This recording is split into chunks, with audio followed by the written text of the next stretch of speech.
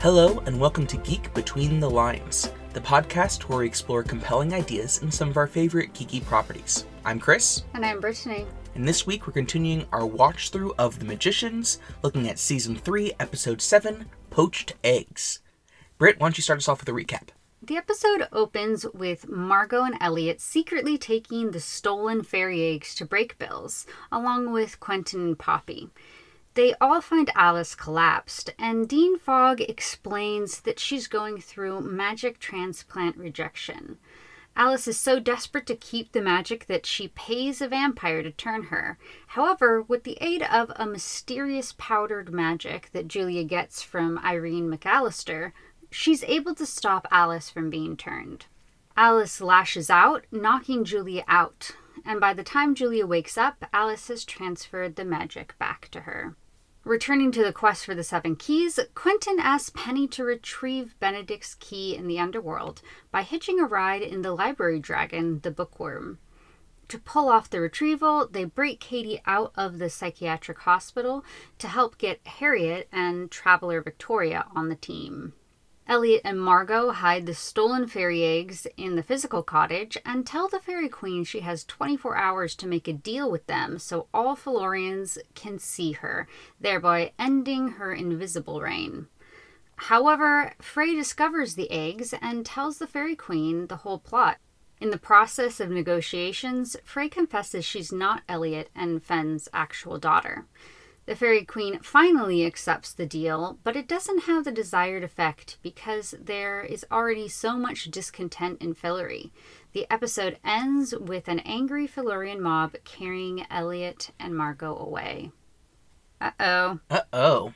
What are your magic moments for this episode? Well, there's obviously some great lines. Yes, always. When Todd accidentally calls Elliot Dad. Very good. He's like 2 years older than you. Mm-hmm. Also, Penny saying, I gotta go be a book and get eaten by a dragon is just so The Magicians. Yeah, what a great way for him to get into the underworld. Mm-hmm. Like, combining all the lore that we know about the underworld and the library, And dragons in this ridiculous way. It's excellent. Mm-hmm. And then, of course, the ending line of the episode as Margot is being carried off. Yes. I'm your queen, you motherfuckers. It's just the way that Margot would express exactly being upset about this situation. Mm-hmm. It's just a how dare you, but also a earth curse thrown at them. Yeah. She's not like, hey, let's talk about this. You don't have to do whatever you're gonna do. She's furious. Exactly. Do you know how much I have done for you? That you never asked for? We're not doing a Crazy Ex-Girlfriend podcast right now. No, we're not. But maybe we should. Also, just the moments surrounding Penny and Katie working together. So good. So, aww. Absolutely. They're heart to heart. They're working so quickly and so well together to get her out of the room that she's in by using the key and the guard. And, it's really great and delightful and it's been a really long time since we've gotten to see them really interact for more than a short when one of them's scene. not dying. Yeah. We also get to see, the charm of their relationship. Mm-hmm. The joking, the laughing, which, really sheds light on Katie saying, I can't be happy without you, because we see how happy she is with him. Even when she's not happy, he still brings in this joy. I also think it's good that it shows to what was said when Penny died and Katie was just like, Penny wasn't one of you. The kind of marginalized place that they have in the group. I think we really see here why they would feel that way and why that's accurate, because the others only, or most of the others only really go to Katie or Penny when they need something from them. Yeah. Even when Katie or Penny are in trouble, the trouble they're in is never prioritized by the rest of the group. They're the only two that prioritize each other's trouble. Yeah, going back to season 2, where Penny has to be like, my hands are in this box. I need to get these fixed. You know, Yeah. Nobody is thinking about or prioritizing that. And yeah, we see that yet again. Katie is stuck in this psychiatric hospital and nobody went to get her. Nobody went to see her. No one, until they needed something from her. Mm-hmm. Alice was the only one recently that was going to do anything for Penny without asking something from him. So, yeah, I think it makes a lot of sense why they feel like they're not a part of the group in the same way. Absolutely, yeah. Granted, obviously, Penny's demeanor doesn't always help foster those connections and relationships.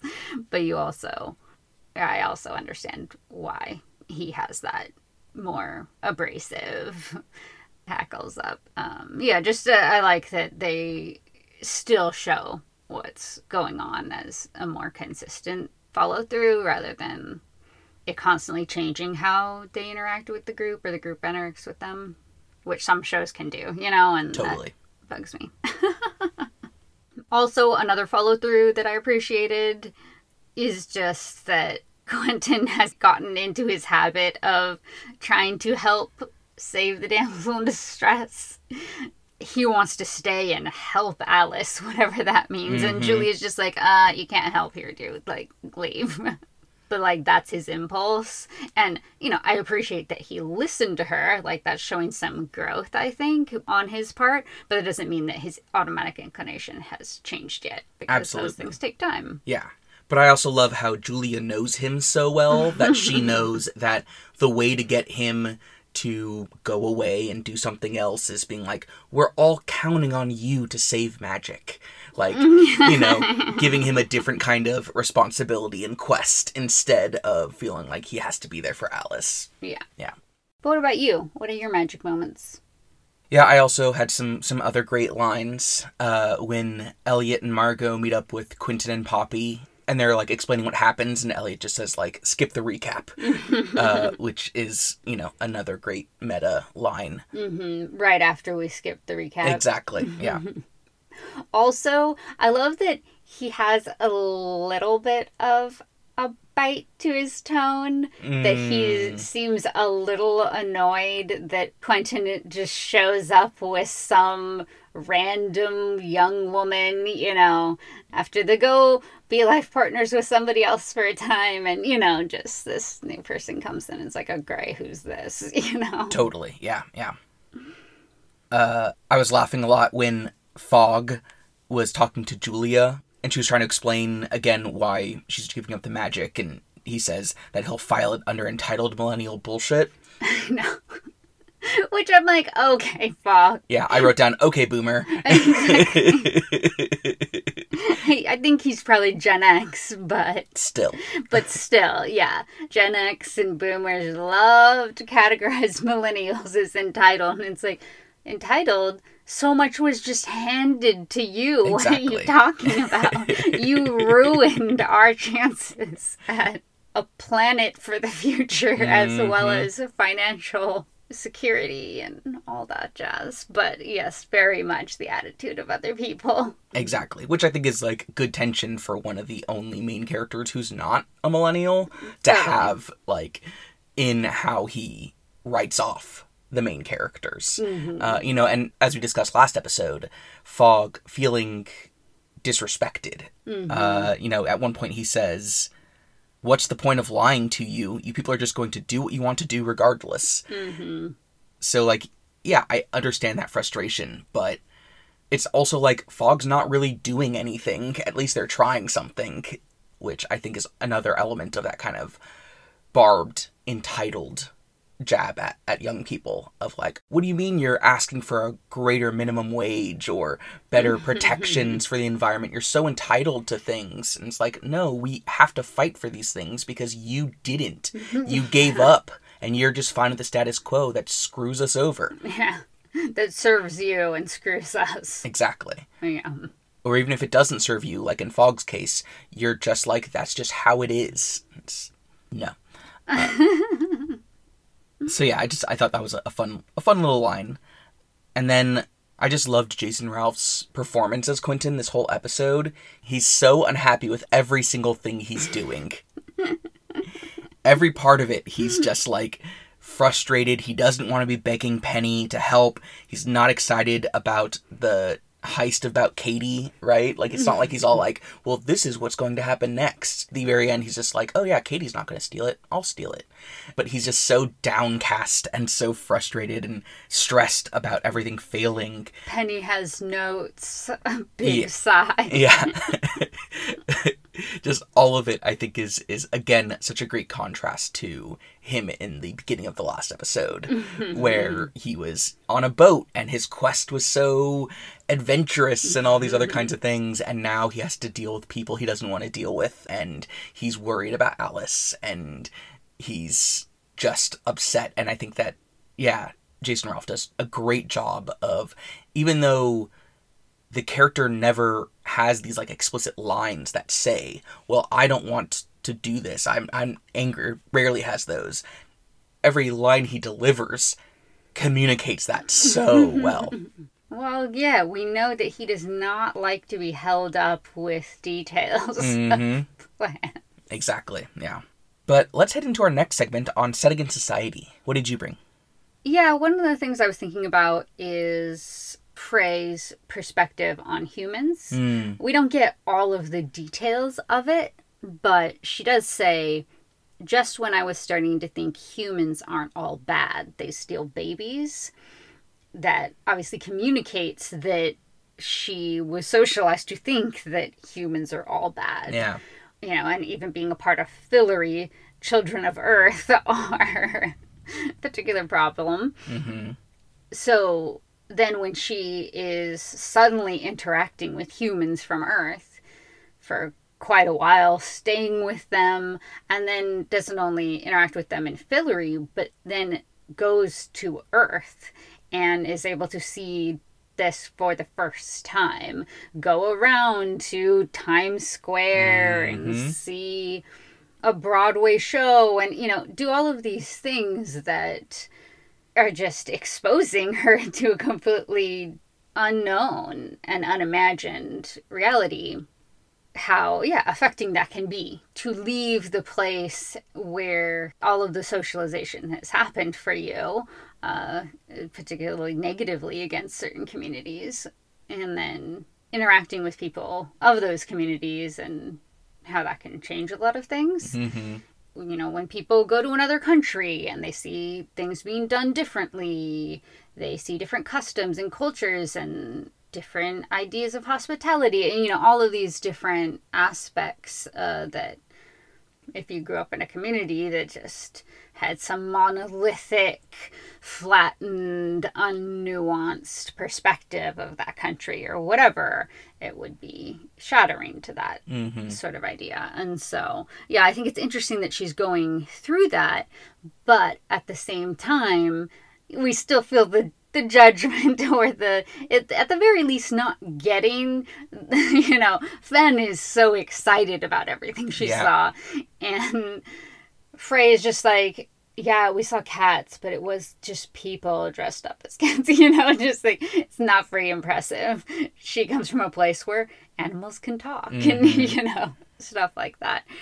But then I think it's also realistic that we see then, when she finds these stolen fairy eggs, it's this one thing that she sees, this one negative thing that now she's reverting to those ideas that she was socialized with.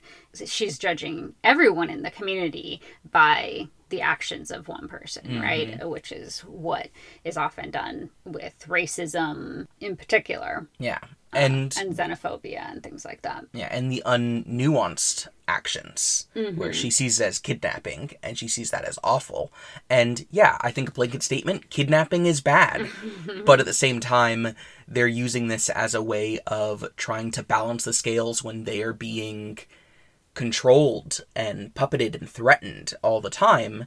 So yeah, there's more to it, in the same way that, yeah, you might see things from other communities or other perspectives that you might immediately judge a certain way, but leaning into that judgment means that you are not asking the questions of, why is this the case? What's happening to cause this? Beyond just, they're bad. Yeah, absolutely. I mean, we see so much of that happening right now, clearly with Gaza and Palestinians and Hamas, and how all three of those are different things, but so often get conflated. You can't have an informed opinion or ideas about what's going on if you don't learn about why. Yeah.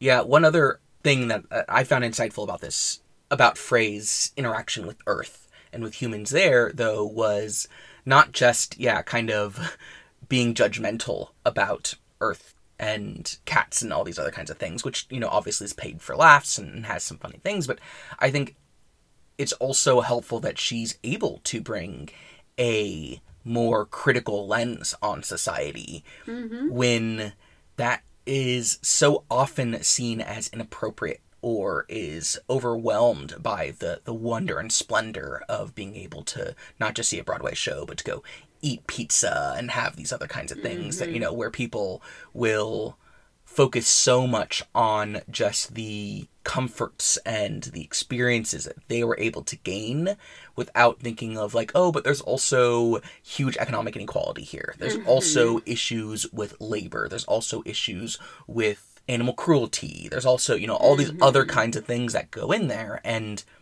I appreciate that both Frey and Fen are shown to be naive in being so positive or negative, and that there needs to be a balance of those, because Fen's over positivity about New York is also a very limited perspective.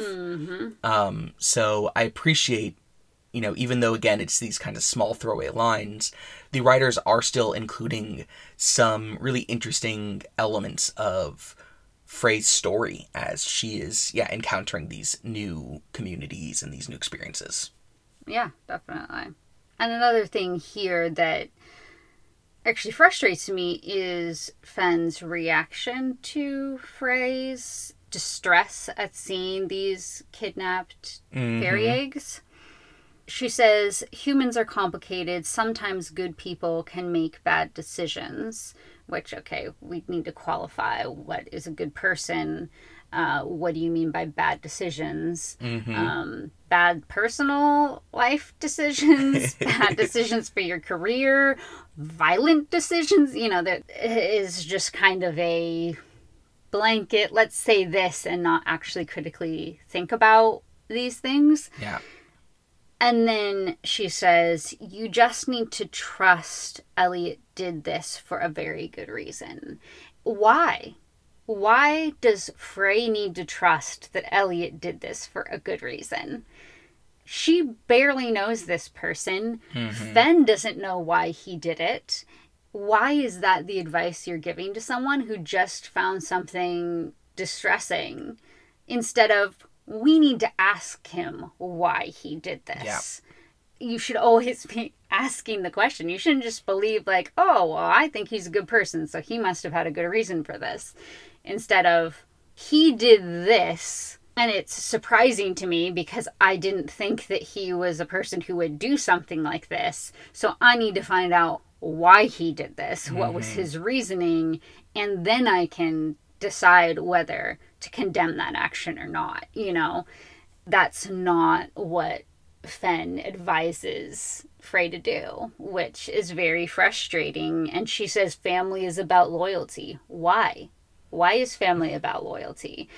according to who? You? So then that's law. According to your father who raised you, before she had been a part of the Foo Fighters, and that's not loyal to her future husband or wife in the Thalorian monarchs. And then in the end she did choose to go against the Foo Fighters to be loyal to Elliot, but why? And so I'm just was very frustrated with those interactions, but I think societally these types of ideas are very common in society. It's like, you're supposed to be loyal to your family, you're supposed to just trust people did things for a good reason because they're a good person. And it's like, what? Why? And sure, maybe if you have a relationship with that person, your first act should be to talk to that person about why they did it, to ask them. Of course. But that should be a confrontation, not a, I know this was for a right reason, right? But could you just explain it to me? Like, no, you need to demand answers and challenge them for what they did. And then maybe go to another authority if that's required. But yeah, the idea that you should just accept and assume everything is fine is problematic at best. Yeah. What about you? Yeah, on that note, I think I'm a little frustrated with how that turned out for Frey. That, this episode kind of asks the question, is Frey a human, is Frey a fairy? And Frey, there's some conflict there, but feels that she is culturally a fairy, even if she's not biologically a fairy. And even though she has been mistreated by fairies at times, she also has a great deal of loyalty there, a great deal of identity with that group.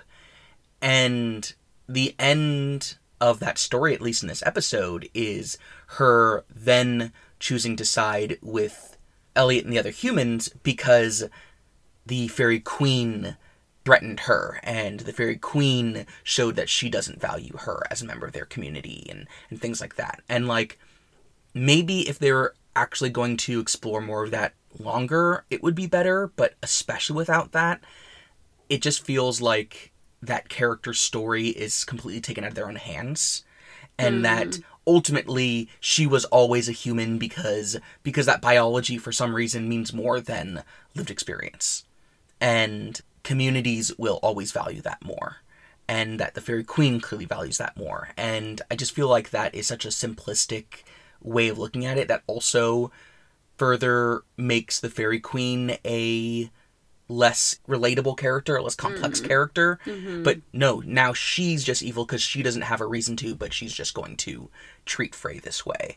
I just felt like it's a weak ending to what had some really interesting dynamics.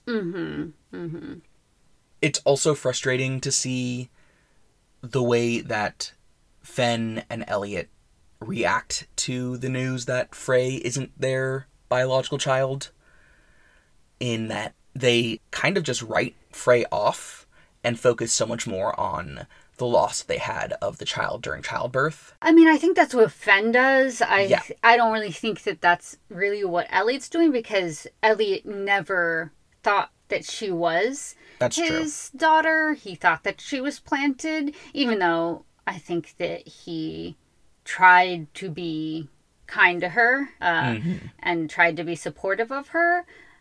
Elliot is more diplomatic and politically savvy, so he doesn't want harm to come to Frey, but he is going to use this information to his advantage in this situation to try to get everyone out of this alive and unmutilated and get the deal that they were pushing for.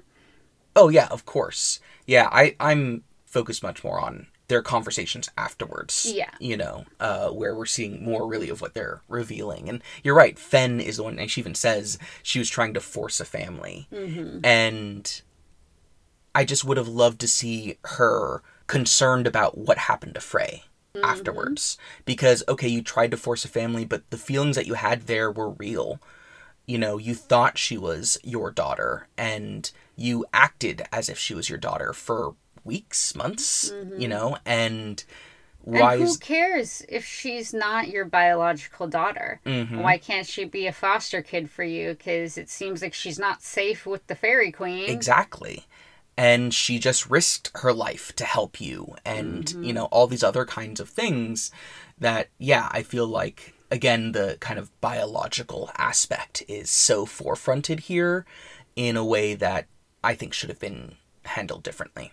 Yeah. Again, people do this in real life. Exactly. You know, Yeah. which is, I think, terrible and shows that how much love do you have if you can only love something that is a part of you, you know? Mm-hmm.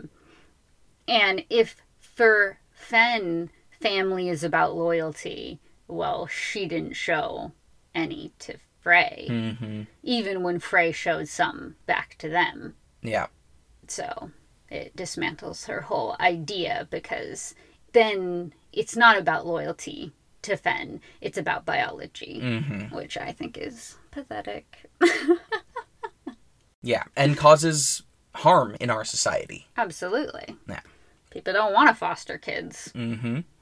A couple other things, though, I wanted to chat about. When Elliot asked the Fairy Queen if her plan is the kind of typical terraform colonization type plan, the Fairy Queen responds that it's human privilege to see things so simply. Which, again, I think opens up really interesting questions. You know, privilege is clearly an important element of society, and it's one that we don't see actually acting in this relationship between fairies and humans in Fillory, because the fairies are the ones with all the power this season.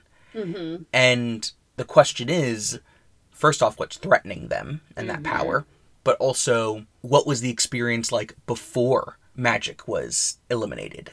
And in what ways were the fairies underprivileged compared to humans? Those are all questions that I think that those kinds of lines are really, really interesting in asking, and which help the fairy storyline maintain its interest throughout the season. Because, you know, I forgot how many episodes with the fairies there were, and yet I am still intrigued by, even these small lines that are coming out. Yeah, it continually hints at a nuance that we're not made fully aware of yet. Exactly. But we know that there's still something going on there. Yeah. And bringing back the idea, because she says after that children of Earth have been making a mess of things for a long time. Which, bringing that back, it's not just a few things went wrong recently, now we're angry. There's such a long history of these colonizers coming in and ruining things for them. Yeah, absolutely. And interestingly, seeing maybe the fairies more aligned with the Fillorians against the humans, potentially, in this instance. Yeah. We also see unexpected effects of the union with the floating islanders, who are now pillaging because they see Margot's marriage to Fomar as meaning Fillory is now theirs, which again shows the limits of a quote-unquote matriarchal society. That kind of the floating... desperate times. Yeah, that too. Yeah, I just think that it's another way that the rush to have Margot marry a floating mountain prince made it so that they weren't able to ask questions about that society. They only got the briefest of glimpses of what it means for a society to respect women and to see women as leaders. Well, it doesn't mean everything. So, yeah, I find that very fascinating. Also, I think it points out that just having a large military is not enough for a society to survive. So the whole reason that was put forth by the Fairy Queen is like, you need to marry into this group because they have 4,000 spears. And so they could come and take things by force. But, you know, as magic failed, their mountain fell to the ground.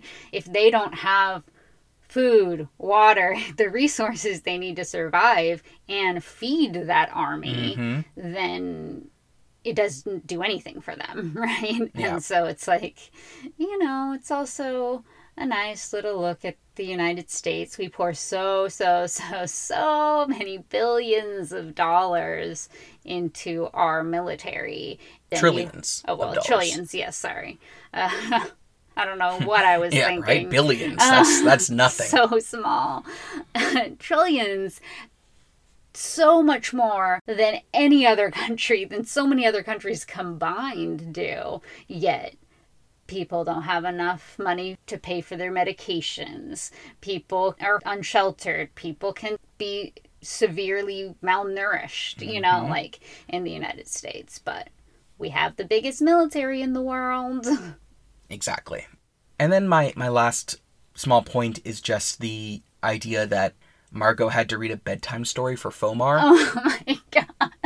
No. Because it just, again, makes me question how old this person is, but also how he's treated in this society, whether this is something that is regular for boys his age, whether it's because he's a prince, whether it's because he's a weirdo prince. I don't know. But, yeah, just another one of those lines is just like this. Or was this guy of Margot's own making because he wants to, have sex or whatever? And she's like, no, it's our Earth tradition to read bedtime stories. I can see that too. That's hilarious. Yeah. She finds the most boring book she possibly can so that he'll fall asleep. Exactly. This isn't the most boring book. But growing up, two of my younger cousins would come stay with us sometimes in the summer, and kids want to keep staying up late, later than they're supposed to, and all of that. And so my oldest sister was like, okay, we'll read you a bedtime story, and then brought out Lord of the Rings, nice. Which is just not on the level of, like, a 5 and 3-year-old. And so that would put them to sleep. I bet it would. That's hilarious. But now one of them, listener of our podcast, loves Lord of the Rings, so maybe it's because of our tactics. Mm-hmm. Yeah. Drills into that subconscious. Exactly. Amazing. Yes. Well, let's head into our next segment on themes and schemes. What do you have? I thought there was kind of like an interesting flip of the theme that you had mentioned previously in this season with parents that are disappointed in their children. Because here we have Frey, towards the beginning of the episode, talking to Elliot and saying, I can tell that you're trying to be a good father. It's kind of sweet. I may grow to despise you less. So she's seeing that he's trying, even if he's not quite succeeding, because she can see that he's trying so hard. Yeah. But then she discovers the fairy eggs, and she is incredibly disappointed in her father. And so, yeah, I just thought it was kind of an interesting flip. And Elliot trying quite hard for him in the midst of these negotiations to weigh both the needs of Fillory, the needs of him and Margot as these monarchs that are being used by the fairies, and weigh Fenn's feelings about it and Frey and their connection, and him saying that he can't be the dad that turns his back on his kid. Yeah. And having seen a little glimmer of what his dad was like. Exactly. Where we had seen different parents be disappointed in their kids in this season, Elliot is trying to have his kid not be disappointed in him, which I think is, just interesting. Totally.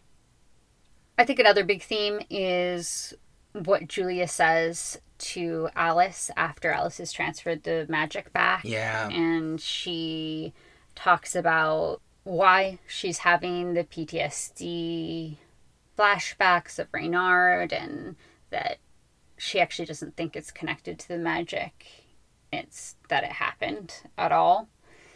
She says when things happen, they leave a mark. Figuring out how to deal with it takes time. And I think that that's a big theme within the series for so many characters. Katie, Penny, Alice, Elliot, and his father and the trauma from that relationship. So I think that, yeah, we see that coming out in a lot of different ways. And especially with the beginning of the entire series, that quote from Elliot about magic doesn't come from talent, it comes from pain.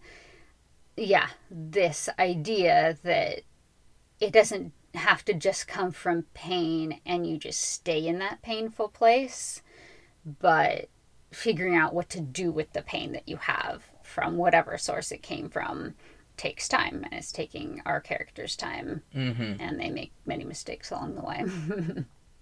Yeah, absolutely. And, you know, it's one of the great strengths of this show that it really gives that time for character development, you know, for them to figure things out and learn how to deal with the things that have happened to them, and that this is not an overnight change. That it's not just one episode they're like this, then this thing happens, and now they're like this. But it's people go back and forth. Yeah, Quentin isn't just getting better. Sometimes he backslides and is still problematic.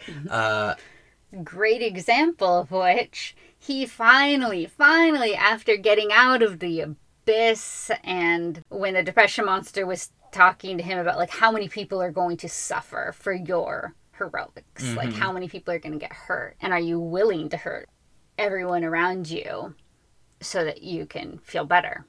He finally started to bring some of that into questioning what they were doing, and obviously it was coming out as a lot of stress for him. But when he was talking to Poppy and he says, everything we're doing, if it goes wrong, it's not just me that suffers. So he's finally thinking about how his actions could negatively impact other people for this quest, for what he thinks should happen, which is bringing magic back. And then he just goes and has sex with someone who he knows is super unethical, he doesn't even like, and ignores his problems once again. And it's like, you were finally starting to bring those questions into your real life to consider them, and then you just take the easy way out.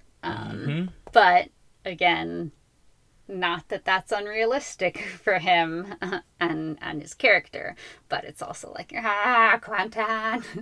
Exactly, yes. So these things take time. Too much time for him, but you know. Yeah, but I definitely also saw that as a really important line from this episode. Totally. And then the last one that I was really loving here is just a continuation of Margot's journey as a monarch. Elliot is second-guessing their plan of extortion, and is it going to work, and maybe this isn't good, and he says, I don't want to leave, but if we're making things worse here, then maybe we should regroup, wait until magic comes back, and then, you know, but Margot is saying no. We're not going to abandon this plan. We're not going to abandon Fillory until we bring magic back. She is a monarch with or without her magic, which I think is just awesome, especially in a show called The Magicians. Yeah. And she says, there wasn't a blood test to tell me to be High Queen. I chose it. And I have had to fight for every shred of authority. And no offense, but you can't understand because it was handed to you. And I just love her standing her ground. As she has fought for every shred of authority, she gets stronger in her resolve and in her confidence and in her intolerance of people treating her like she doesn't have that authority, treating her like a pawn, treating her like something, you know, from a few episodes ago, something to control or hump or marry or any of these things. Yeah. Here, she would rather stay and try to manage this kingdom under constant threat by someone who cut her eye out than abandon her kingdom, because she took this role, she takes it seriously, she committed to it, and she's going to follow through with it. even if not always maybe with the best methods, even though, yes, she still is a person from Earth coming here and having that position. But yeah, she has such a strong commitment to it. And even to her friend, which I love, she's going to call out that you don't understand why I have this level of resolve, because it was handed to you and it wasn't for me. Mm-hmm. And I'm not going to undo all of the work that I have put in, all of the effort and tears and frustration and fending off little murderer boys and everything, losing her eye, that she's had to go through years of this at this point. And yeah, I love that about her. And I think it's a continuation of this theme that I think is really about her this season, about, what it means to be a leader or a monarch. Yeah, a great Margot episode. And her ambition coupled with that resolve and determination is so amazing, because it's not just an ambition of like self-serving power, but it's an ambition that she needs to push her through all of the barriers to doing what she thinks is best. Mm-hmm. And clearly she's not a queen of Fillory for the good life. But she's there to help her friends, to help Magic, to help Elliot in particular. And she's grown into, this is who I am. Mm-hmm. And she's going to fight for it to the end, which she does to the end of this episode. Mm-hmm. As we discussed. I'm your queen, you motherfuckers. Exactly. What a great character. Margot, yeah. And I like what you said there, that she has the ambition to push her through, because I think Elliot really does care about Fillory and Fillorians. But he never had the ambition. He didn't want to be the king. He's done it because he feels it's his responsibility. Yeah. But he doesn't have that extra drive to make it happen when it's all falling apart in the same way that she does. Exactly. But what about you? What themes and schemes were you thinking about? One that kind of popped out to me this episode was just the idea that, like, secrets are starting to be revealed, but that often comes with repercussions. We've talked about consequences as an important theme for the show in the past. Mm-hmm. And in this episode, we start seeing a lot of the mysteries of the show starting to be resolved, or to at least move forward in the information that our characters have. And that isn't just, now we have the next step on our journey, but it means that they have to deal with the repercussions of that. So, obviously, the idea of Fillorians learning about the Fairy Queen's control over Margot and Elliot is helping them, is helping Fillorians to know what they were dealing with, to know that it wasn't entirely their fault that they were asking for all of these ridiculous tasks and things like that.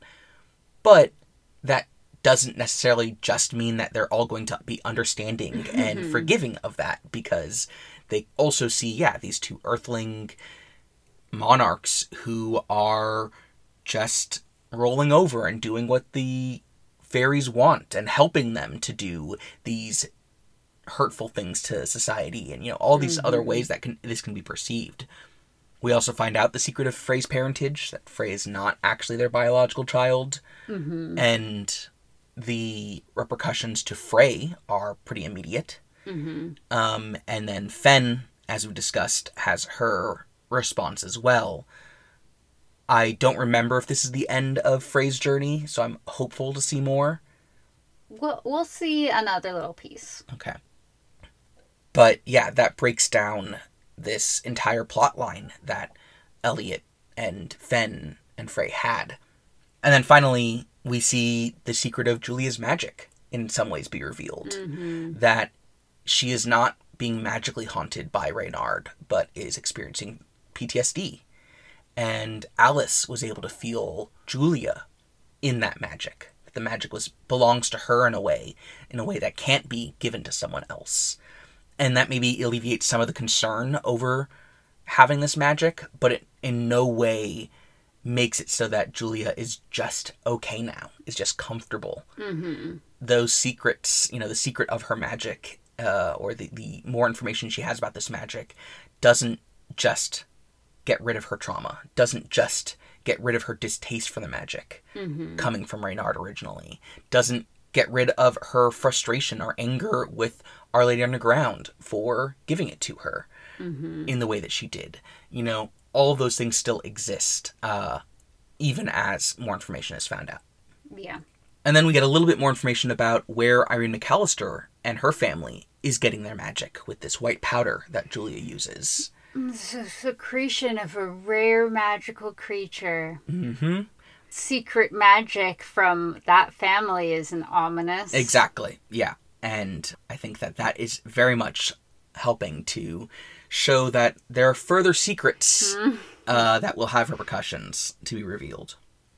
The other theme that I thought was interesting was when Penny says to Katie that he's sorry that they're cursed. The idea of kind of cursed relationships I saw as expanding out from them. I think that they're the best example of it. As two characters whose circumstances never let just be together.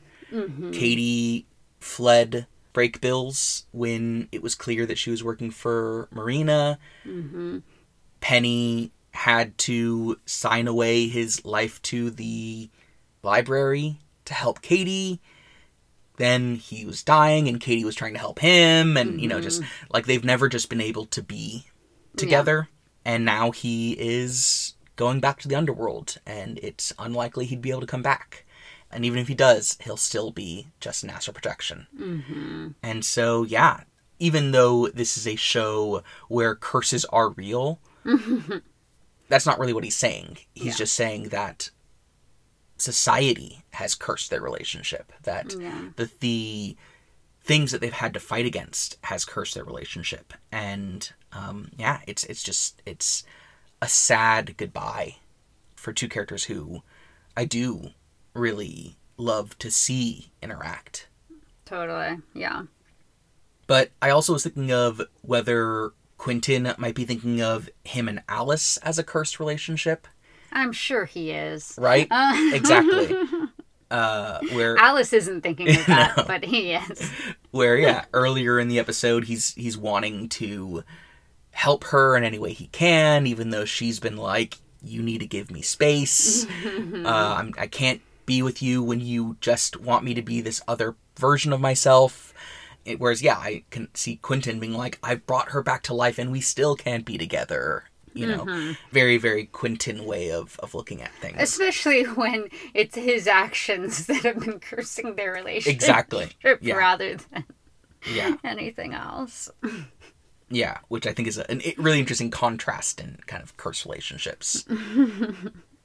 And then I was thinking maybe Elliot, Fen, and Frey might also be an idea of a cursed relationship. A relationship that was created out of dishonesty, out of a desire to spy on Elliot by the Fairy Queen, but that Fen also played a large part in trying to force so hard to make it so that it was reaching a breaking point that it reached. Mm-hmm. And that in Fen's perspective, perhaps could have been cursed from the start because of how it began. But it also, I think, shows, a different way of looking at a relationship that falls apart.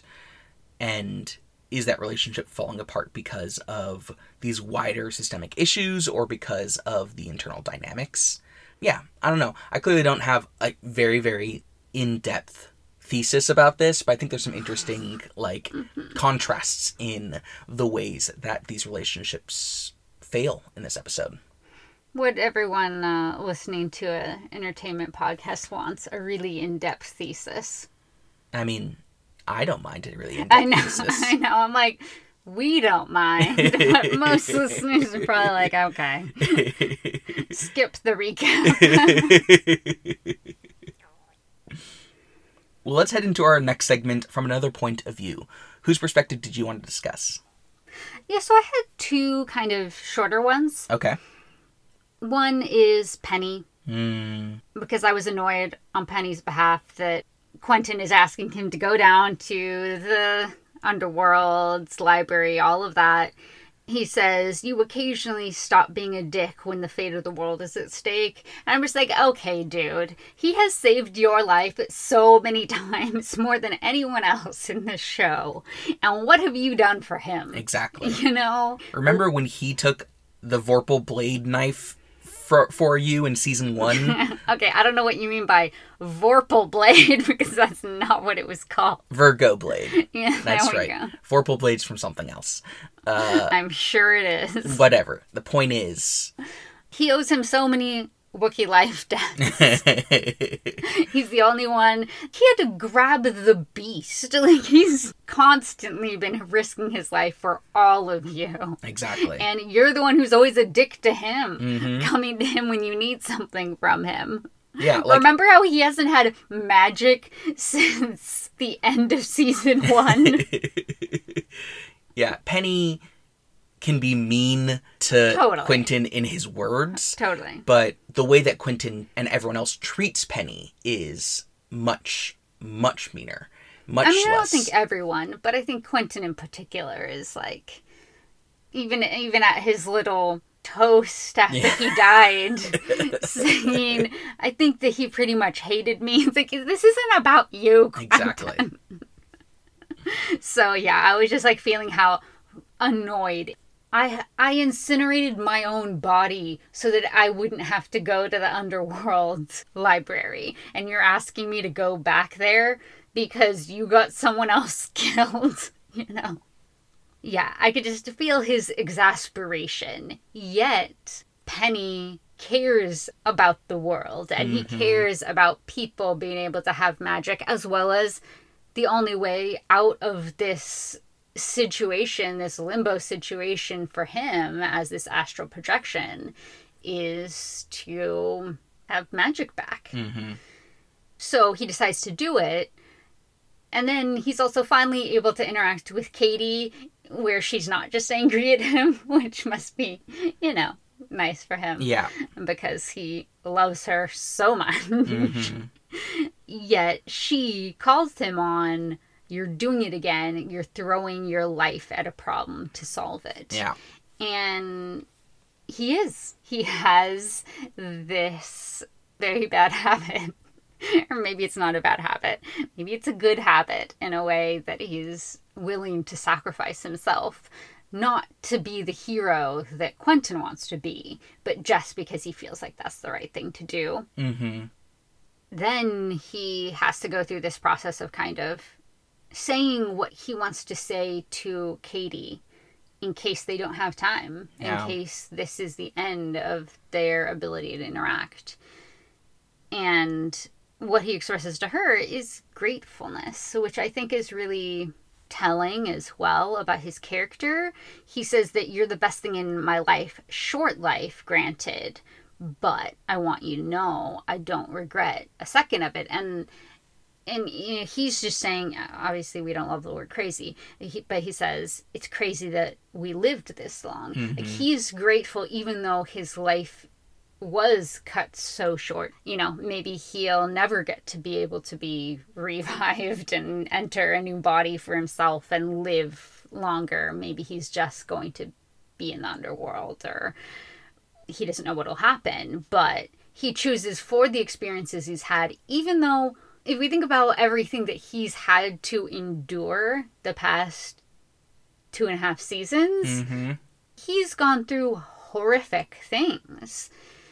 The beast in his mind, trying to get him to kill himself, seeing his mentor kill himself in front of his face, being poisoned, having his hands cut off, like all of these things that he's had to undergo. He's still grateful, having died in his early 20s, you know? Yeah. And he chooses to have that attitude, which I think is just really admirable. Absolutely. And I think also what's really important here in his choices is that he's taking his story back. Because in the last episode, when he was talking with Hyman, he said, Why is everyone acting like I'm not a part of this story anymore? And Hyman was just like, maybe you should go somewhere, do something else where it's not as painful as just like sitting on the sidelines and watching your friends interact with the world in a way that you can't anymore. And so here he's taking that agency back and he's making a decision, even in his disembodied state. He's making a decision that can hopefully impact the world in positive ways, impact his friends in positive ways, and narratively move the plot forward, even from his position, which I like. Absolutely.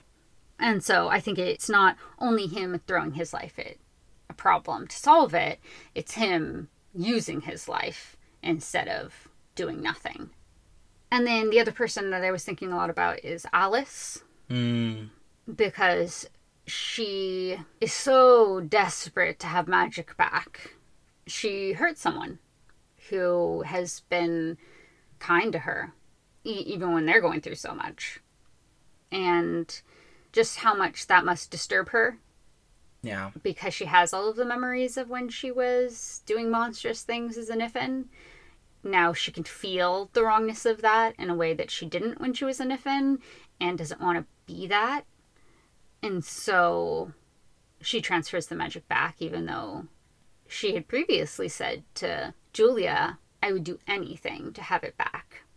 Yet we see that she doesn't do that because she is trying to be a better person, and maybe in some ways trying, not that she can make amends to all of the different creatures she tortured or murdered or whatnot, but one of the first things she does when she has that magic is try to make a body for a penny, try to do something for someone else. And she expresses to Julia, what do people in limbo do? It's excruciating. And just thinking about this journey that she's been on since she gave up her life for her friends and also to save magic from Martin, and then became completely disembodied magic, then was ripped out of that existence into a body without magic, choices made by other people. And then she doesn't have that magic, but she has the memories of all of the things that she's done. And then she finally gets the magic back and is trying to do good with it. And then that magic is killing her. And then she tries to become a magical creature again because she doesn't know how to make sense of life as a human without magic. Also being raised around magic since her memories began. And so her, being in this state of limbo in a way that she doesn't know what to do, and yet when she sees that she's hurt someone, trying to not do that. Choosing to not trust herself with the magic and let it go, which I think would be an incredibly difficult decision for her. Yeah, totally. It reminded me actually a lot of Julia when she didn't have her shade. And how she looked back logically on the things that she had done and knew that she should have felt bad about them. And so she tried to change her behavior to think about, what would Quentin do? Or how would Quentin think about me doing this? Or having Katie be her conscience. Like, she also was struggling with, what does it mean to live responsibly in this kind of life? So I can imagine Julia, when Alice is talking to her, and just as she's been around Alice, has kind of really connected with her as she has also experienced what it's like to not have the shade and then to gain it back, and how things change in that way. And I think it's a really telling aspect that Alice instinctually, angrily used magic against Julia offensively, and then off-screen even made the decision to give the magic back. I think both of them have had to deal with a distrust of themselves and a desire to do what's best, even if what's best isn't what comes naturally. Yeah, absolutely. But what about you? Who's your POV? I want to talk a bit more about Elliot. Elliot. Because, I think Elliot is really interesting here as a character who is unsure of what to do. And it's a great contrast to Margot, who is so sure of things.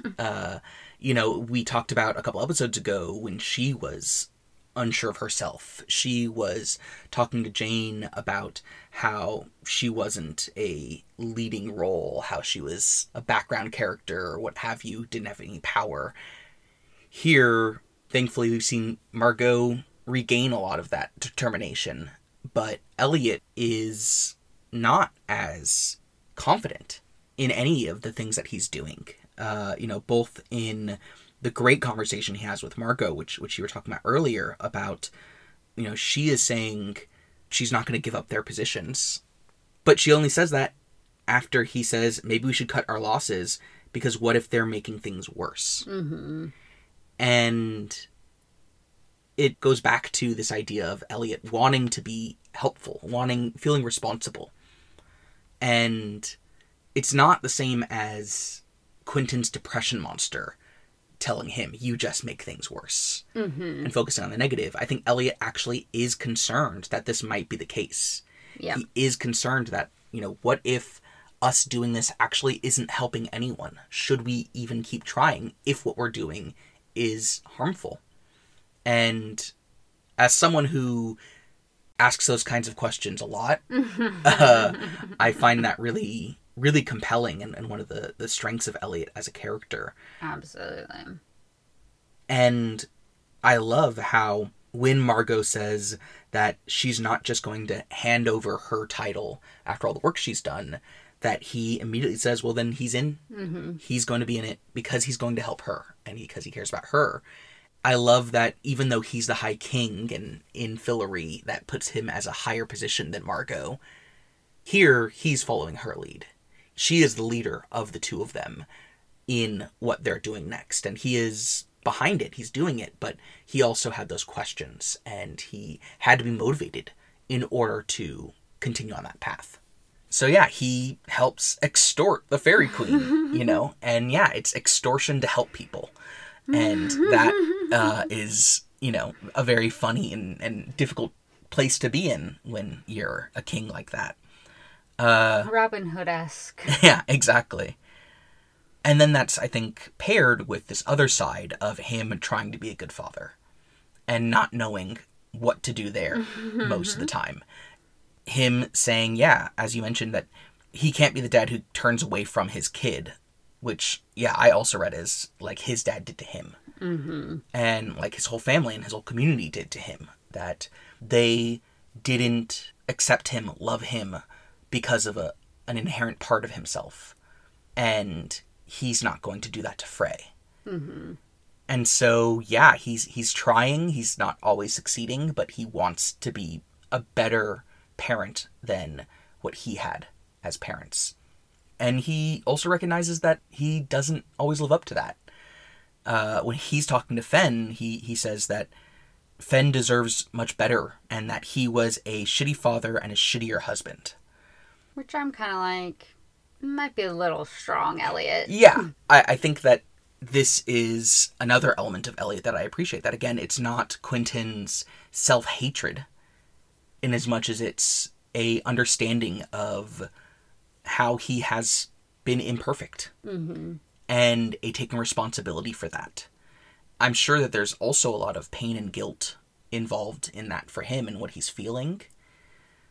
But I just appreciate how strong a character he is through his questioning of himself and his actions. Mm-hmm. Because so often characters are seen as strong when they are that determined, when they are sure of themselves. And I think that, yeah, a real strength is someone who's willing to challenge themselves and not just assume that they're right. Mm-hmm. Yeah. And that's just something I love about Elliot as a character. Something that's very refreshing in a cis male character, Totally, yeah. Could use a lot more of that. Mm-hmm. Yeah, it's one of the things that makes Elliot great. Yeah. All right, well, why don't we wrap this up by revisiting the title? What do you think about poached eggs? Yeah, I mean, I find it amusing. It is a very Margot title. Mm-hmm. And since it's a big Margot episode and this whole extortion is a big part of what's happening, yeah, I think it works. It feels very Magicians. Absolutely. You know I love some wordplay. The fact that they are both poached and that they're stolen and threatening to be poached as in cooked and killed. Very, very clever. So, yeah, I like it. All right, well, that is going to wrap up this week's discussion. So what's happening next time on The Magicians? So we are going to be on episode 8, 6 short stories about magic, where Penny reconnects with some old friends. Plural. Well, thank you all so much for listening to this week's episode. You can find links to our website, our social media, and our Patreon in the episode description, and we hope that you'll join us on Patreon so that you can help support the show and come attend our monthly Zoom meetings. We want to thank Kimberly Kunigo at Lacelet for designing our logo. Thanks again for listening, and we'll see you next week. Until then, geek out!